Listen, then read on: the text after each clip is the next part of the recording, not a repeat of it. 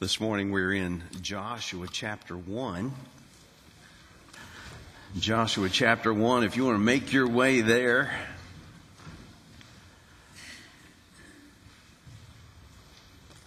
We got to study a little bit a Wednesday night in the book of Joshua. And actually what we did is we looked at the history of Joshua from the first mention of his name and to the point of Joshua chapter 1. And I told Julie that I did learn something along the way.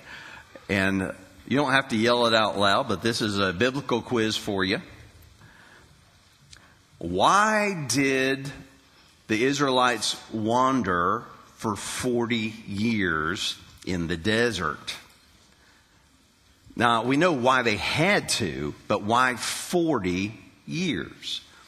Now, I've always related that to segments of Moses' life. 40 years as an Egyptian adopted son, and then 40 years out in the desert discovering who he was, and then 40 years leading the Israelites. That's the way I've always compartmentalized, but I came across a verse as I was preparing for Wednesday night where God told them the reason why they were doing this for 40 years.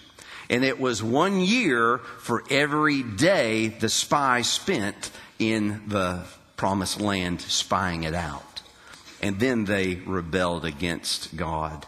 And those 10 led the entire population to rebel against God. So that was the punishment. 40 years, 1 year for every day they were in the promised land scouting it out. So as we look at Joshua, the series is beginning well, or the church beginning well, and we're using the book of Joshua chapter 1, Joshua chapter 3, and Joshua chapter 4 over these 3 weeks period of time. Scotty Tarvin will be sharing with us next Sunday, and then Kevin Brooks the following Sunday. I'm looking forward to what God is going to be speaking through these men of God as we study God's Word together.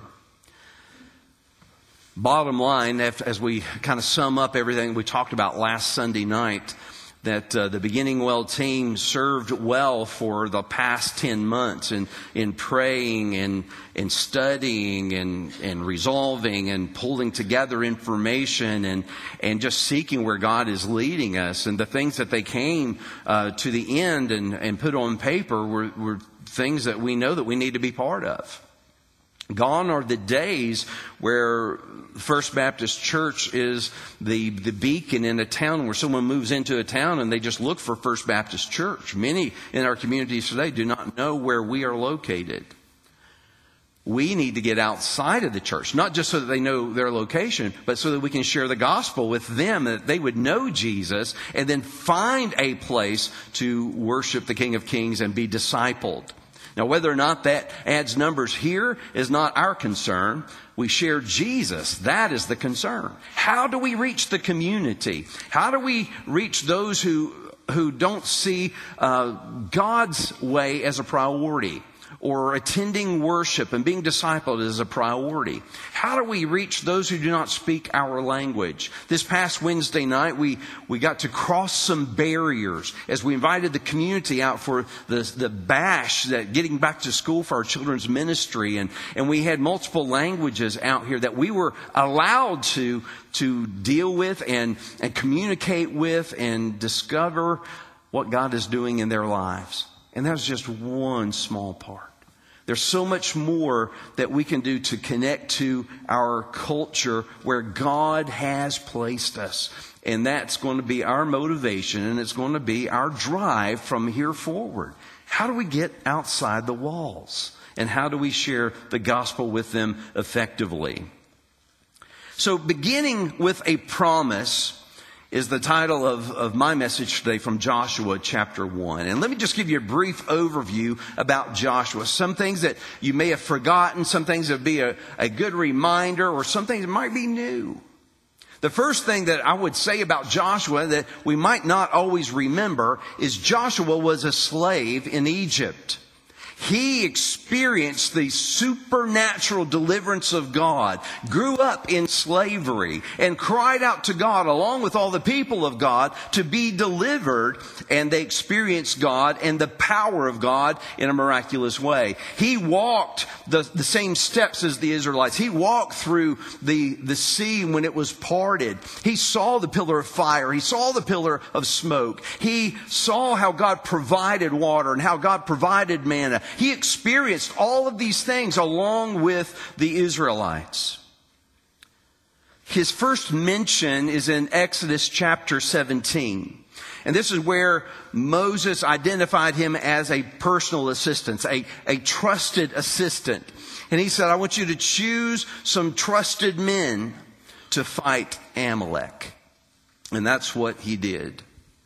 In Exodus 24, Joshua ascended Mount Sinai with Moses and witnessed the glory of God on the top of Mount Sinai. Now, this is when Moses was going up to receive the Ten Commandments. But before he went all the way to the top, he and Joshua resided there on the side of the mountain. And they could see the entire mountain covered in a cloud. They saw the glory of God that looked like fire from the top of the mountain. He got to witness this. He descended with Moses and the Ten Commandments, and he witnessed the Israelites worshiping a golden calf in Exodus 32. Can't imagine how disheartening this must have been for Joshua, who's gone through all this journey with God and see the power of God and the deliverance of God, having seen the glory of God. And the people at the bottom of the mountain could see the glory of God. And even though they saw the glory of God, they grew impatient. They created their own God, and they gave that calf credit for delivering them from slavery. Joshua remained at the tent of meeting where Moses met with God face to face in Exodus 33.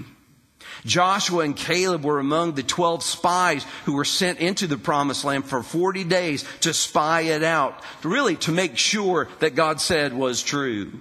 And they did discover that very thing in Numbers chapter 13.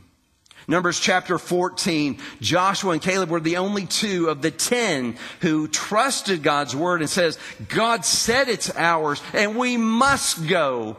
The other 10 said, no, we can't. And they convinced the other population to rebel against God there.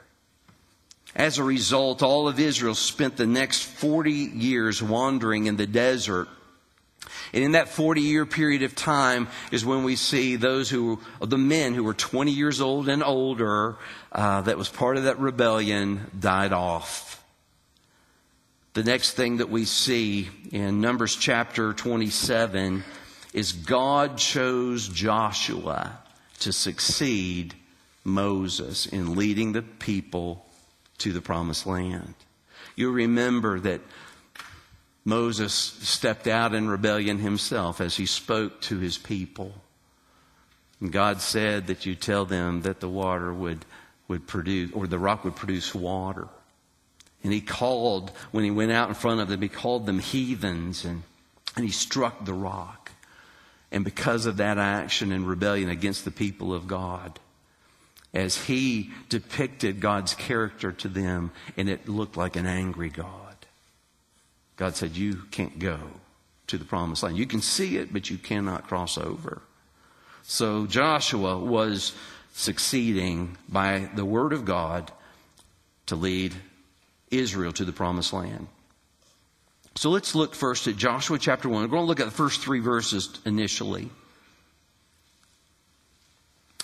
After the death of Moses, the servant of the Lord said to Joshua, the son of Nun, Moses' assistant, Moses, my servant, is dead.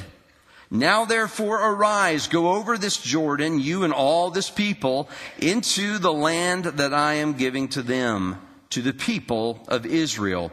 Every place that the sole of your foot will tread upon, I have given to you, just as I promised Moses. If you're going through your outline this morning in your bulletin, the number one point is God's promised possession.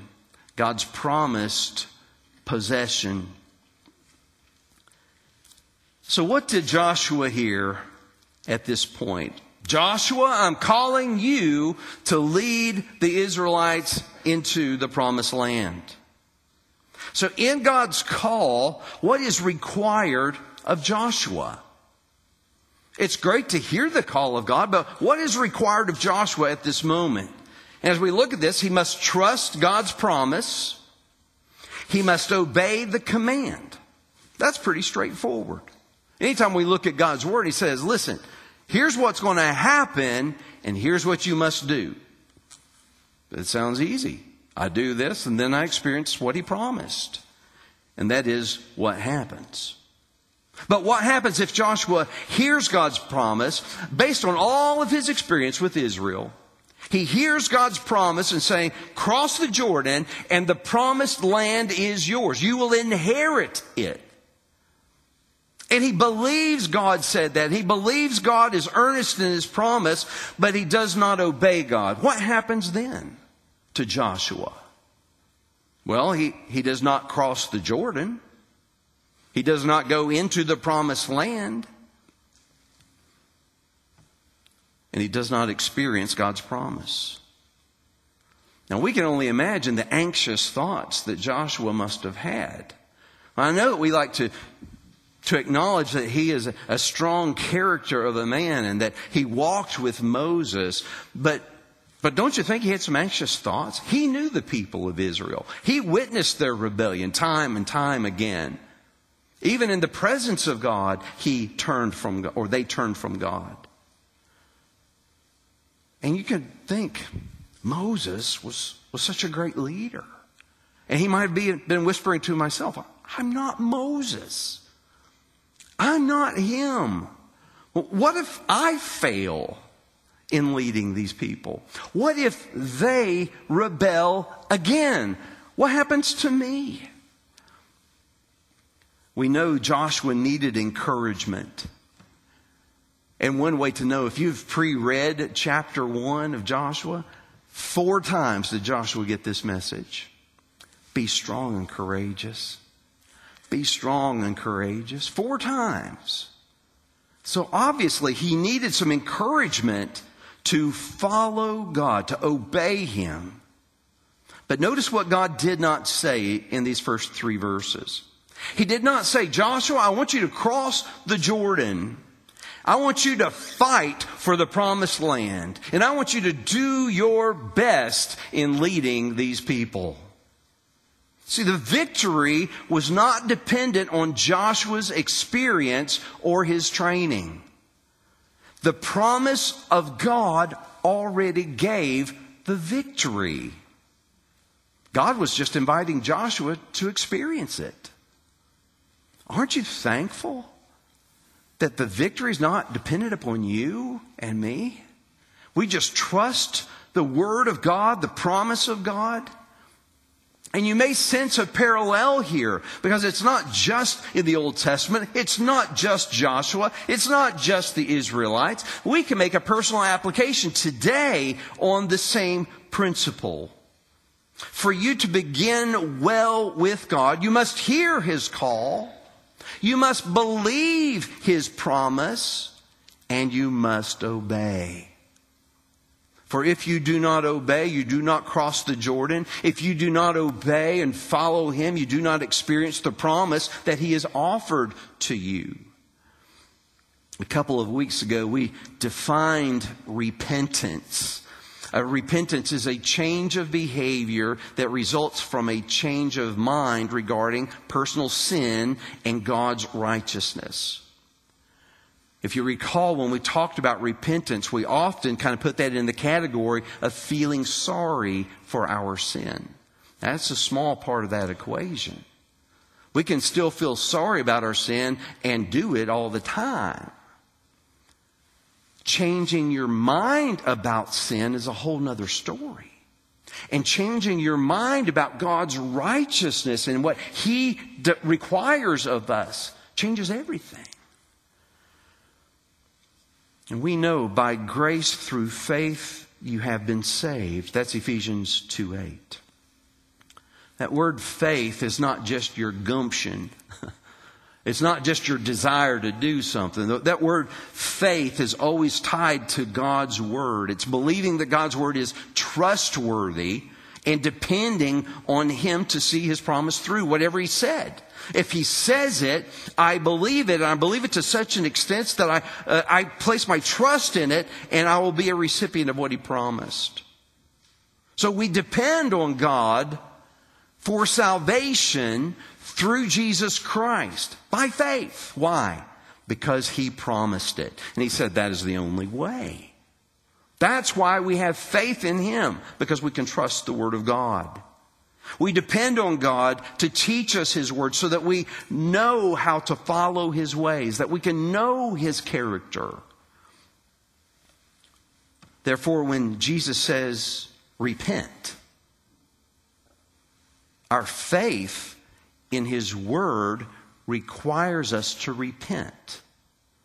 Not the way we think we ought to, but the way He said we should. And that is a change of mind about my sin and a change of mind about His righteousness. And He says repent to receive forgiveness of sins and promised salvation. Well, I guess one question we should ask ourselves today is, have I attempted to gain salvation or to retain salvation in any other way outside of faith? Am I trying to do really good so that God would look at me and say, well done, Steve, you now get salvation? Or am I humbled before God and broken before Him because I've changed my mind about what sin is to Him and the offense it is to Him, the payment it is to Him or required of Him? Do I change my idea, my mind about His righteousness, that He truly is holy and perfect without sin, and we can't even imagine what that is like? And in doing so, I change my behavior. Joshua's trusting obedience would not cause victory to occur in the promised land. God is not wringing His hands on the other side saying, if you would just come over here, then I could have victory. No. Trusting obedience to what God promised. See, the promise already incorporated the victory. Come across the Jordan and experience my victory. The same is true for you and me. Your obedience is an act of faith to receive the victory that God already declared in His Word. So your trusting obedience does not cause salvation. Your trusting obedience is a declaration of what you believe about His Word so that you receive that which He has promised already. Number 2, Joshua chapter 1, verses 5 and 6. God went on to say to Joshua, no man shall be able to stand before you all the days of your life. Just as I was with Moses, so I will be with you. I will not leave you or forsake you. Be strong and courageous, for you shall cause this people to inherit the land that I swore to their fathers to give them.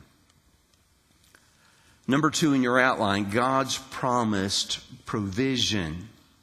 God's promised provision. Joshua, it's not going to be easy. In fact, when you lead these people into enemy territory, you're going to be at war. Now, that's not an encouraging statement for a young leader to hear. Wait a minute. You're leading me into the promised land that we're going to inherit, and now you're saying that I'm going to be at war over there in enemy territory. Well, that can cause some reservation. Be strong and courageous, we hear God said. That would be discouraging unless you believed God's Word.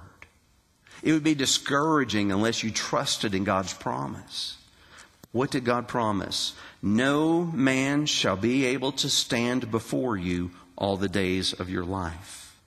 See, that's God's promised provision of victory in the enemy territory, the promised land.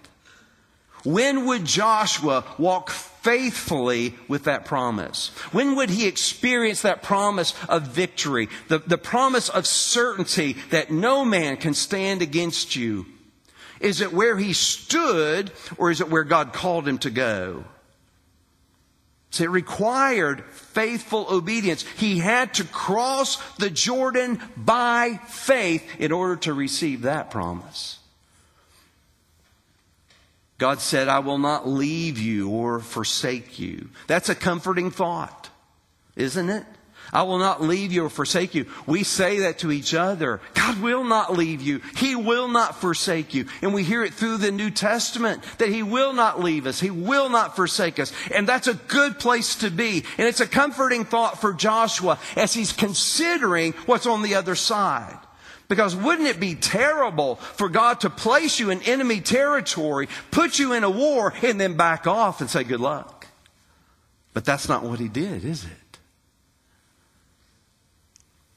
When would Joshua walk faithfully in that security that God would never leave him or forsake him?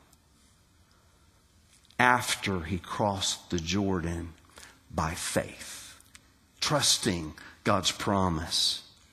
God said, be strong and courageous, for you shall cause this people to inherit the promised land. In other words, be resolved, be victorious as you lead these people into the land I already gave them. They just need to receive it. On what basis would Joshua lead God's people into victory? By faith. Joshua must trust God's word. Trust His promised provision for the promised possession. That's the certainty he had to move forward, being strong and courageous after he crossed the Jordan.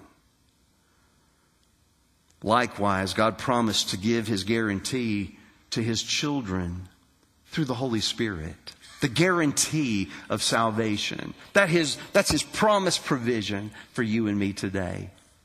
The Holy Spirit gives us an understanding of God's will. The Holy Spirit guides the Lord's church. The Holy Spirit convicts us of sin and righteousness. The Holy Spirit causes us to remember the things that God has said in His Word. The Holy Spirit helps us navigate new waters when we're uncertain or when we are frightened. God helps us to give gifts to each other, to serve His church. The Holy Spirit harvests His spiritual gifts through His people. That is the gift of God to us. It's a promise. But when do we experience God's promised provision of the Holy Spirit? After we have trusted His word by faith. After we have repented and turned to Him. After that, we receive His promised possession along with His provision. And that is salvation and the Holy Spirit as the guarantee to walk with us through this life. Do you remember when the priests were going to take the Ark of the Covenant across the high waters of the Jordan? Do you remember that? They were standing at the edge, and God said, when you enter, I will stop the river. Do you remember that? Just think for a moment. If it was you standing at the edge, holding the Ark of the Covenant, that if anyone touched it, they died. The power of God, the presence of God, sitting on your shoulder. And God said, I want you to step in the water first, and then I will stop the water. What's He asking for here? Faith. Trust my promise. I said I'll stop it. I can't imagine being the first one holding the ark at the water's edge. Dip my toe in. Is that enough?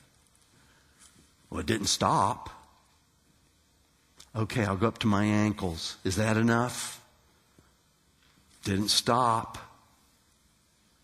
We've got to go all in. See, God looks at the heart, doesn't He? Are we playing a game with Him and saying, God, I'll follow you wherever you go, but I'm going to go right here and see if you're really going to stick to your word. I want to see if you're really going to hold that promise.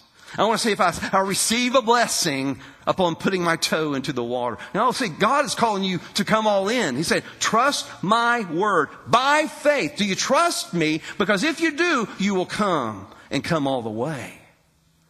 And that we must do. Number 3, Joshua chapter 1, verses 7 through 10. This is God continuing speaking. Only be strong and very courageous, being careful to do according to the law that Moses my servant commanded you. Do not turn from it to the right hand or to the left, that you may have good success wherever you go. This book of the law shall not depart from your mouth, but you shall meditate on it day and night, so that you may be careful to do according to all that is written in it. For then you will make your way prosperous, and then you will have good success. Have I not commanded you, be strong and courageous? Do not be frightened, and do not be dismayed, for the Lord your God is with you wherever you go. So number 3 in your outline, God's promised prescription. His promised prescription. The prescription is, here's what you must do to receive what I promised. Nevertheless, Joshua, be strong and exceedingly courageous. God warned Joshua that he must be diligent in following him. This is God's word. Be diligent in following what I say. But how will Joshua be strong and courageous? It's great to encourage someone. And my first thought was, this is not an encouraging word to help someone get over a difficult time. If you're afraid to jump off the diving board, that's not what this means. Come on, you can do it. Just jump into the water. You can make it. That's not what that's referring to. Be strong and courageous. That is being careful to do what God says, not turning from the left and the right. That's how you're strong and courageous. Not by the encouragement of people around you, but doing what God said and trusting in His word. That's how you're encouraged. That's how you're strengthened to move forward. Not turning from it to the left or right. See, if we're going to depend on God for His promises, we must do what He says so that we might be in the place of His promise. You can't stand on one side of the Jordan and He says to cross it. You can't stand where you are and experience the promise over there. He's saying, come to me and experience the promise that I have for you. So we must do what He says to experience His provision. In these verses, God told Joshua how to have success. Well, we could write a book on that. There are many books already. Help yourself. You can do better. Be the best you. Help yourself be successful. Well, God tells us right here, how can we assure success? And God said this, listen to me and do what I say. Well, that's a short book. I don't think anyone's going to buy that. Listen to God and do what He says. The promise of God already has the victory. The promise of God is the success. When we follow God by faith, we experience His victory and His glory, which is already declared in His word as the promise. We're not adding anything here. Not only must Joshua do what God taught, but he must keep talking about it to other people. You know, you may have said this, and I know I've said it in my past. When we talk about sharing the gospel with other people, you might say, well, I'm just going to let my life be the testimony to other people. Well, that's beautiful. Now, if they follow you everywhere, will it be a good testimony? Probably not, because you are like me and we fail, don't we? God says, tell people your testimony. Tell people the gospel. We speak that to each other. And we must speak it to each other. We must speak it to the ones in the darkness still, the one who does not follow God. They need to hear who God is and what the good news is all about. Meditate on it day and night. Are we doing that? It's easy to do that right now because we have our Bibles open. We're all here together for this purpose, to hear from God. That's a good place to be. But are we doing this as we go? As we leave this place, as we go about our business and school and work and retirement and wherever your journey takes you throughout the week, are we meditating on God's Word and what He has taught us already? It said, then Joshua's way will be prosperous with good success. Now, let's just put that back into context so we don't walk away with crazy ideas. God promised His people a fruitful land. God promised success over God's enemies in that land. He's not promising personal wealth. He's not promising worldly success. And you're going to hear that misappropriated today, and it might sound something like this. God wants you to be wealthy and successful where you are. Well, that's a great sentiment, and I agree with that statement, but only in the way God intended it, not in the way man twists it. So how does God intend it? First, if you have trusted Jesus as your Lord and Savior, you have been adopted into the King of Heaven. You're now part of the family of God. If you have been adopted into the family of God, Scripture says you are a co-heir with Jesus. Talk about wealth. My heavens. Not what we have down here, but what we have for eternity. That's an eternal promise. Second, when you've trusted Jesus as your Lord and Savior, you have success over death and over sin. That is an eternal victory that we experience. Why do we need to twist that in any other way? Why do we need to apply that to our lives here saying, well, God wants me to be rich? Does He? How well are you doing right now? Are you a good steward with what He's given you already? Why do you think more would make it better? Well, instead of believing that God wants you to have more of the world in your life, why not believe that Jesus is sufficient? Why not believe that the glory of God and His promise is sure? That's our success. That's our victory. Have I not commanded you? Be strong and courageous. The next line is, do not be terrified. Do not be destroyed. Why would He say that? Well, strong and courageous is tied to the command of come with me. If you don't come with me, you will be terrified. You will be destroyed because you're staying on the wrong side of the river. Do not depart from me and my word. Because when you depart from God's word, you then have fear. You have uncertainty. You have despair. Don't depart from God's word. So how can Joshua have the courage to make this journey across the river? Well, God said, wherever you go, I'll be there. That's on the other side of the Jordan. How does Joshua have certainty in that journey? He must, by faith, believe God's word.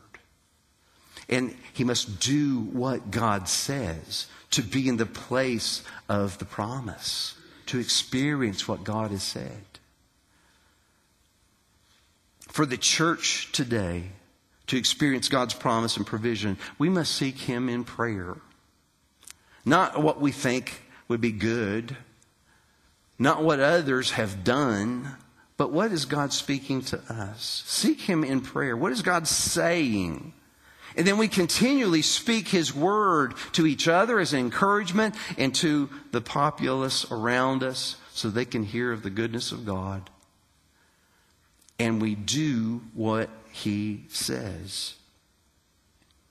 To begin well, we must courageously follow where He leads, knowing that Jesus is our victory and His glory is our success. There should be nothing else on our radar, because it truly is all about Him. It's His church. It's His salvation that He's extended to you and me.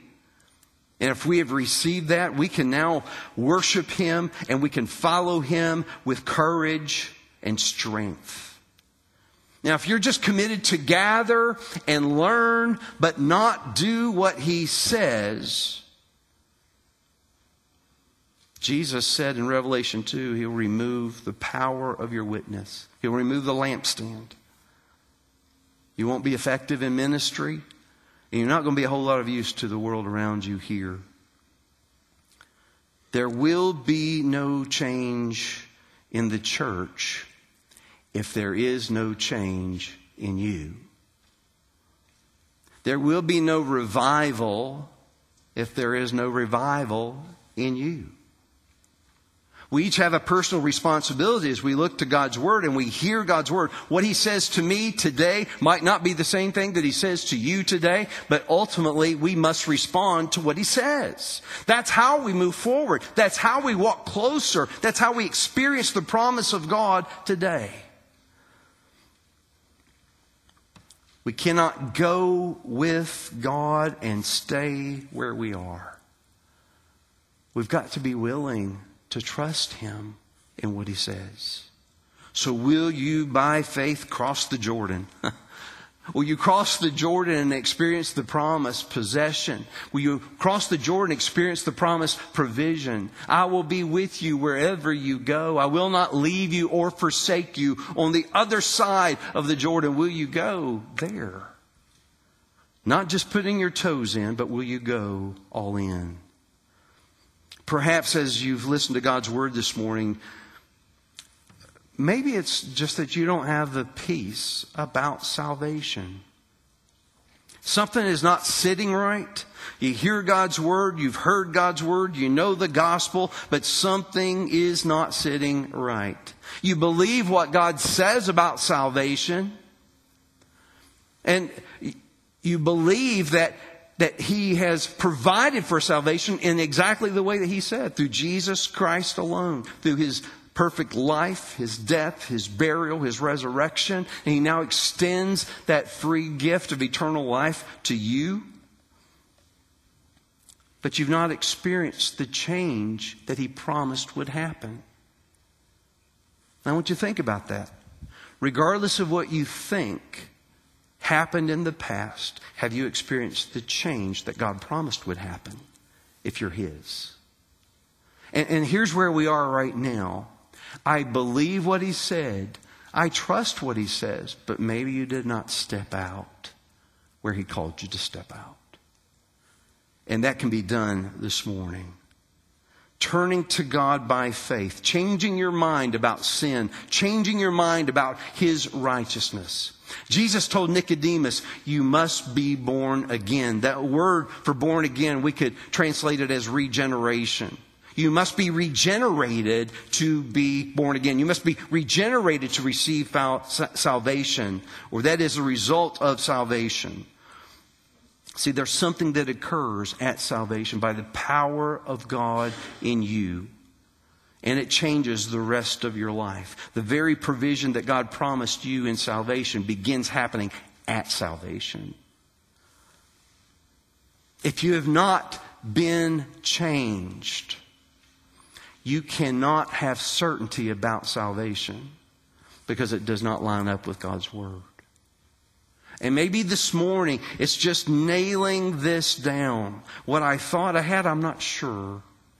But I want to be sure today. And it starts with a confession, doesn't it? The confession is simply this: I need a Savior. I can't do it on my own. There's not enough good in me to do on my own. There's not enough good for me to be welcomed into the kingdom of God that is perfect and righteous and holy. And so I come before God and I just bow before Him and say, I need a Savior and I need Jesus. Change your mind about your sin. Change your mind about His righteousness. Turn from your way of doing things and turn to Him. That's repentance. And when you do that, God makes a promise to you that you'll receive the salvation that He promises. The provision that He has in the Holy Spirit will be yours. The guarantee. Will you come by faith this morning? It requires a response. Anytime we hear God's word, we have to respond. When Joshua talked to the Israelites way back when he was a spy, he said, it's ours.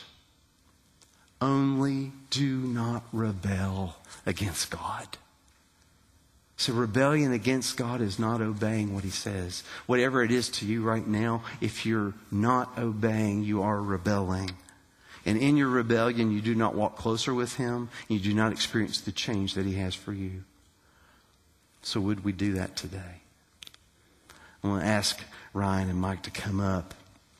Lead us in a time of response. And in that time, this is your opportunity to respond to God. What is He leading you to do this morning? If it's for salvation, just come let us know. I need Jesus. I need to be saved. And let us walk with you in that journey.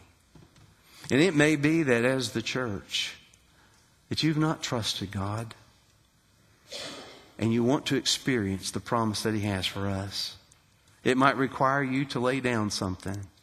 It might require a change of mind. But He's asking you right now, will you come by faith in doing what I've asked? Let's pray together. Heavenly Father, we do come to you, and we come in humility, and we are weak. Sometimes we're fearful. We say that we believe your word, but when it comes down to it, it sure is hard to take that step. I pray that you would give us the courage to do what you are requiring of us right now. I'm thankful for your promise. I'm thankful that it's true.